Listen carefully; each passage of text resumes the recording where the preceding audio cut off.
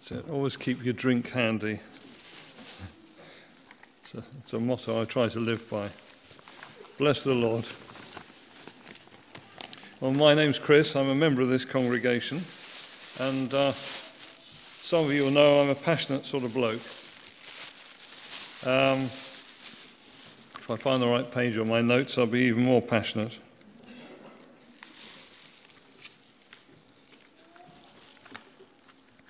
I expect that all of you have seen one of these before. I've got a nerve, haven't I, after a 2-2 home draw with Burnley.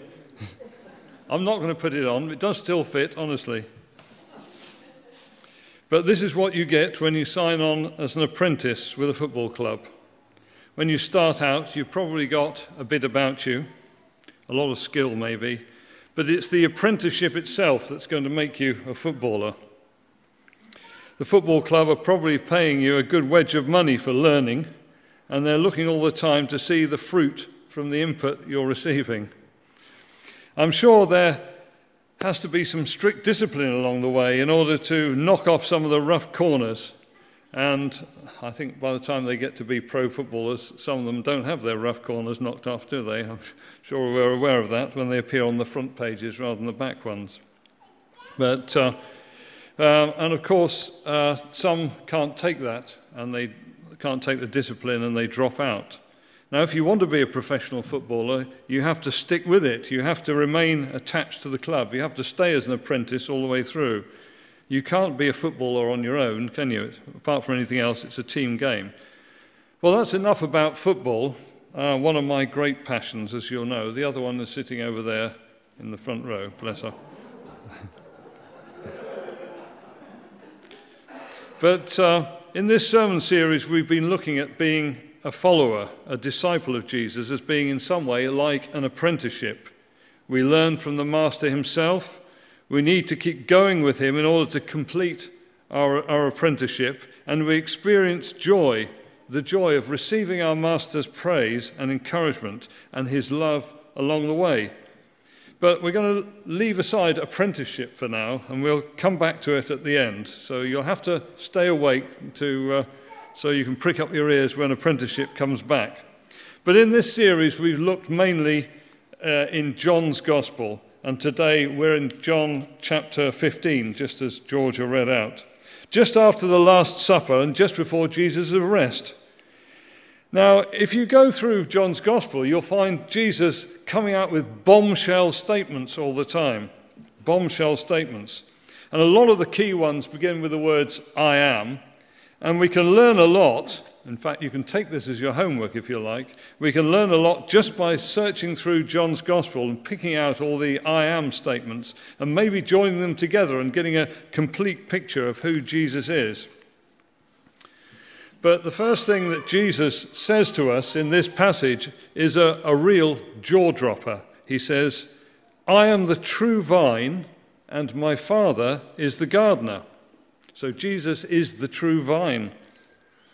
Well, picture this. Jesus and the 11 remaining disciples, Judas having left, have finished their supper and they're on their way across some open ground towards the Garden of Gethsemane, where Judas would appear with a mob of armed men to arrest Jesus. It was springtime, the vine pruning season. There were probably piles of dead branches and branches that hadn't produced any grapes chopped off and stacked up for burning. Now, when we hear the word vine, I don't know about you, but this is me maybe, we probably think of our last Mediterranean holiday, or perhaps the bottle of plonk that we bought yesterday in Sainsbury's for our Sunday lunch. But to Jesus' disciples, the vine meant something more. It meant Israel, the people of God. In Psalm 80, we read, You brought a vine out of Egypt. You drove out the nations and planted it. You cleared the ground for it. It took deep root and filled the land. The mountains were covered with its shade, the mighty cedars with its branches. I sent out its branches to the shore and its shoots to the river. And to this day, the political nation, which calls itself or is called Israel, uses the vine as a national symbol, and I believe you can find it on its money. So the identification of Israel, the people of God, with the vine was total and solid. Now, looking around, we've got a variety of people here, and I know that some of you like things to be very clear-cut, if you like, day and night, good and bad, light and dark, whereas others of you, I'm sure, equally like to see shades of grey in everything. Now, as far as when I read John's Gospel, I see everything in black and white. He's very, very clear-cut. But just before we come back to John, listen to how Isaiah the prophet describes the nation of Israel. He says this: "The vineyard of the Lord Almighty is the nation of Israel, and the people of Judah are the vines he delighted in. And he looked for justice, but saw bloodshed, for righteousness, but heard cries of distress."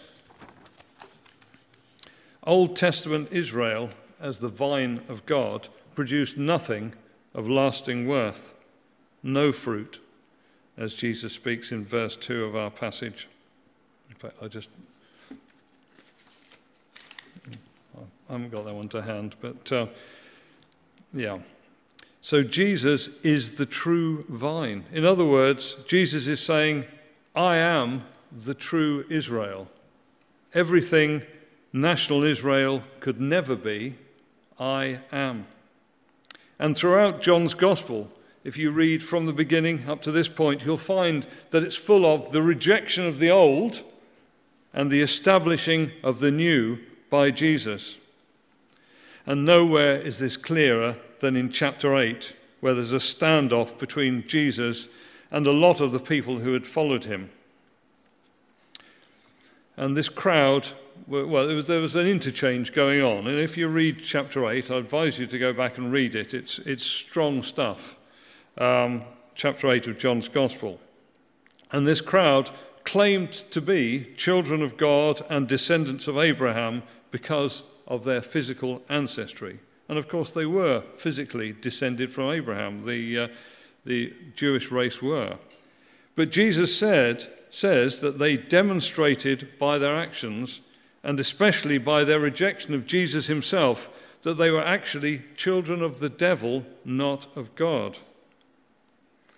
And in our passage, Jesus tells us that the way to be part of the true people of God is not through human ancestry or religious observance, but as he puts in verse 3, through his word.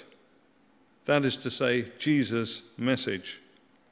I think this is a shocking word. I'm sure most of what Jesus is quoted by John throughout his gospel saying would be shocking to a lot of very orthodox Jewish people. But Jesus says this: you are already clean, meaning acceptable to God, because of the word I have spoken to you. Well, what is this word? What is this word that Jesus speaks to them? What is this word that Jesus speaks to us? Well, it's the message of the cross, isn't it? It's the message of the cross, of Christ crucified for us. As John the Baptist says in John chapter 1, behold the Lamb of God. When he sees Jesus approaching, he says, behold the Lamb of God who takes away the sin of the world. The Lamb, meaning the sacrificial animal, the one who dies in the place of the sinner. So Jesus, the sacrificial lamb who dies in the place of sinners, sinners like you and sinners like me. So we become God's people as we receive the word which Jesus speaks to us, when we trust in his message of salvation, when we trust in the fact that Jesus died for us and to give us life. He died the death which we deserved, and he gives us his life. And there's a big lesson there and a challenge to each of us. Membership of God's people is not a matter of ancestry or family. It's not a matter of religious practice. It's not even a matter of coming here on a Sunday morning and singing him a song. It's not a matter of denominational membership. It's about being joined to Jesus Christ as the branches are joined to the vine. It's about receiving his message and basing your life around that. So Jesus is the true vine. He is the true Israel. Joined onto him is the true people of God.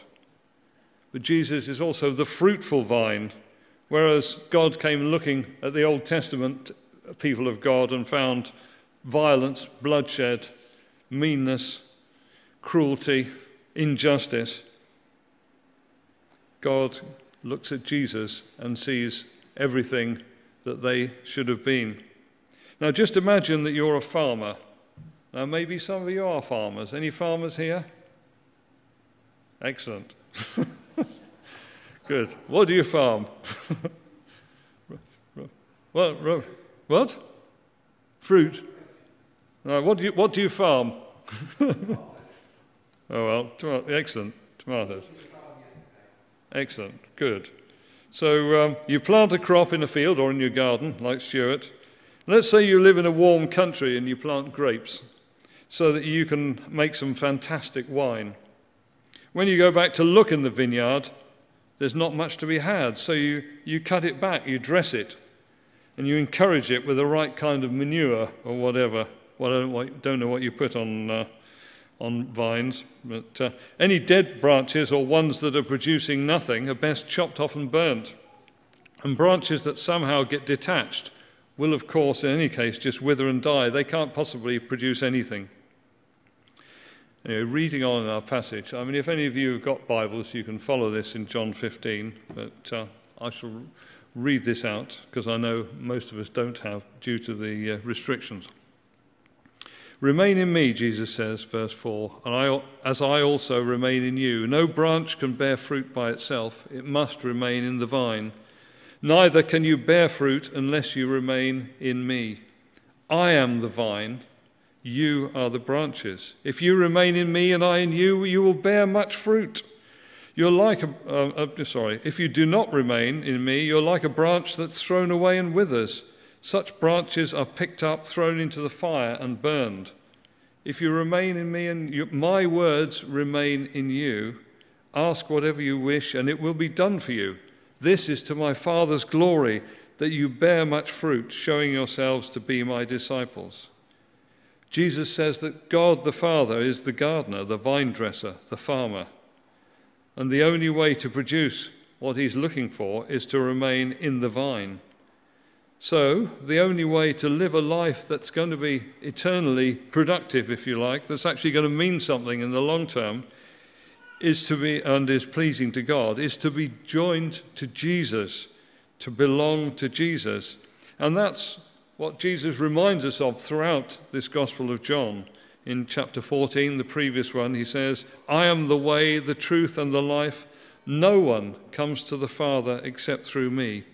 Jesus is the only way to know God and to be his child. But it's not actually laying a heavy burden on us here. We have to understand that. It sounds very big, doesn't it, this whole thing? But there's a wonderful promise right in the middle of what I've just read out. And it's this. If you remain in me and I in you, you will bear much fruit. But how exactly do we remain in Jesus? What does that mean? And we've heard that to become joined to Jesus, we receive his word and trust in him and what he's done for us from that point on in our lives. Well, what then does it mean to remain in Jesus, or to abide, the old-fashioned word that we use sometimes, but it means to remain in him, not to go away, not to be broken off like one of those dead branches. And back in chapter 6 of John's Gospel, that's why I say John's Gospel is a lively read, but Jesus had begun to introduce some very direct teaching about himself, and he describes himself as the bread of life. I am the bread of life. And he goes on to compare himself, effectively the bread that he gives, the life that he gives, as being superior to the bread that the Israelites ate in the desert when they ate the manna that came down from heaven. Of course, he points out they ate it and they died. And at this point, many people stopped following him because they would not accept his teaching. It was unacceptable to them. And that's a lesson to us, isn't it? We've got to be careful Not to say, oh, well, I'll accept this bit of what Jesus says, or I don't like what Paul writes, or maybe some bits I can gloss over. No, Jesus says, here I am, and this is, my words rest in your heart. But after this, we read in verse 66, many of his disciples turned back and no longer walked with him. So Jesus said to the 12, do you want to go away as well? Simon Peter answered him, Lord, to whom shall we go? You have the words of eternal life, and we have believed and have come to know that you are the Holy One of God. There was nowhere else to go. Peter recognized that. If you want to live a life pleasing to God that will have eternal significance and will go on and on, even after death, only Jesus has the words of eternal life. There's nowhere else to go.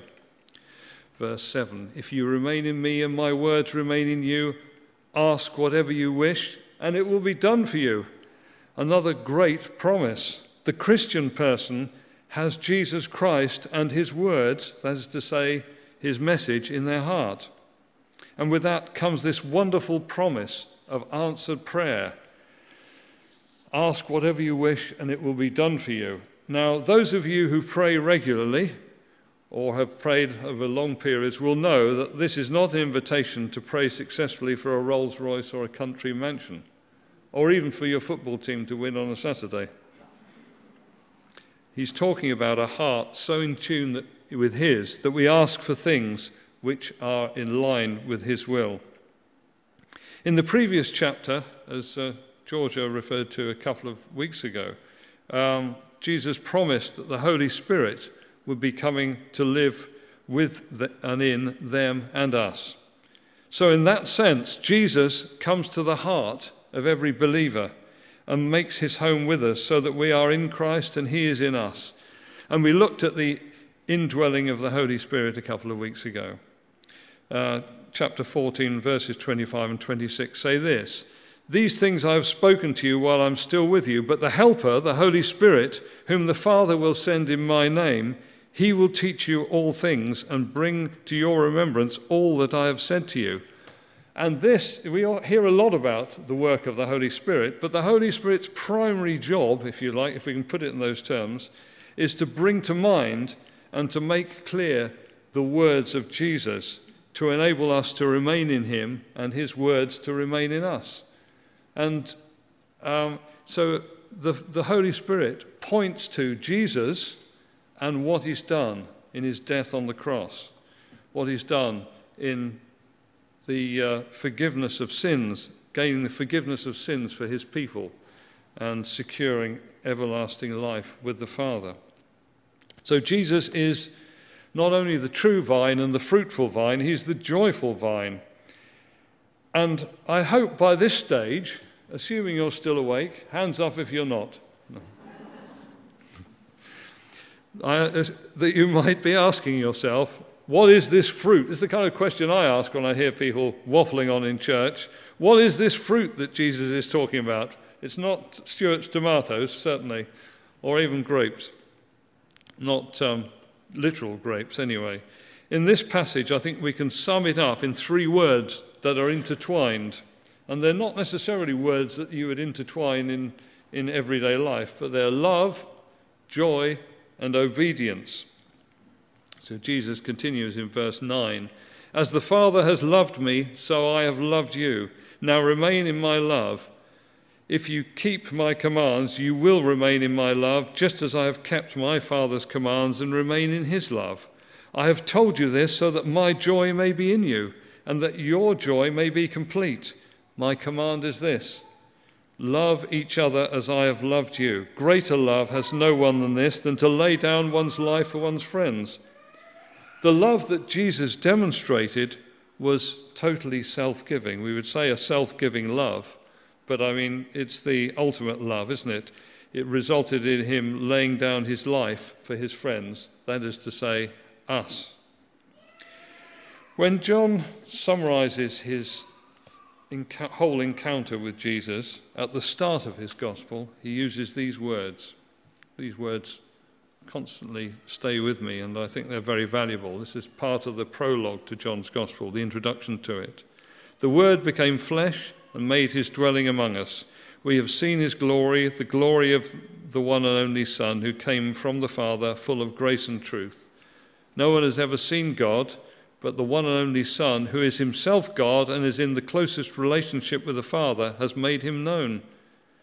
Bearing fruit as a Christian means demonstrating Jesus' character in our own life, just as Jesus demonstrated his Father's character and nature in his own life. That means living by Jesus' words. Now, obeying Jesus is not about looking for a complicated set of rules and regulations. This is so important.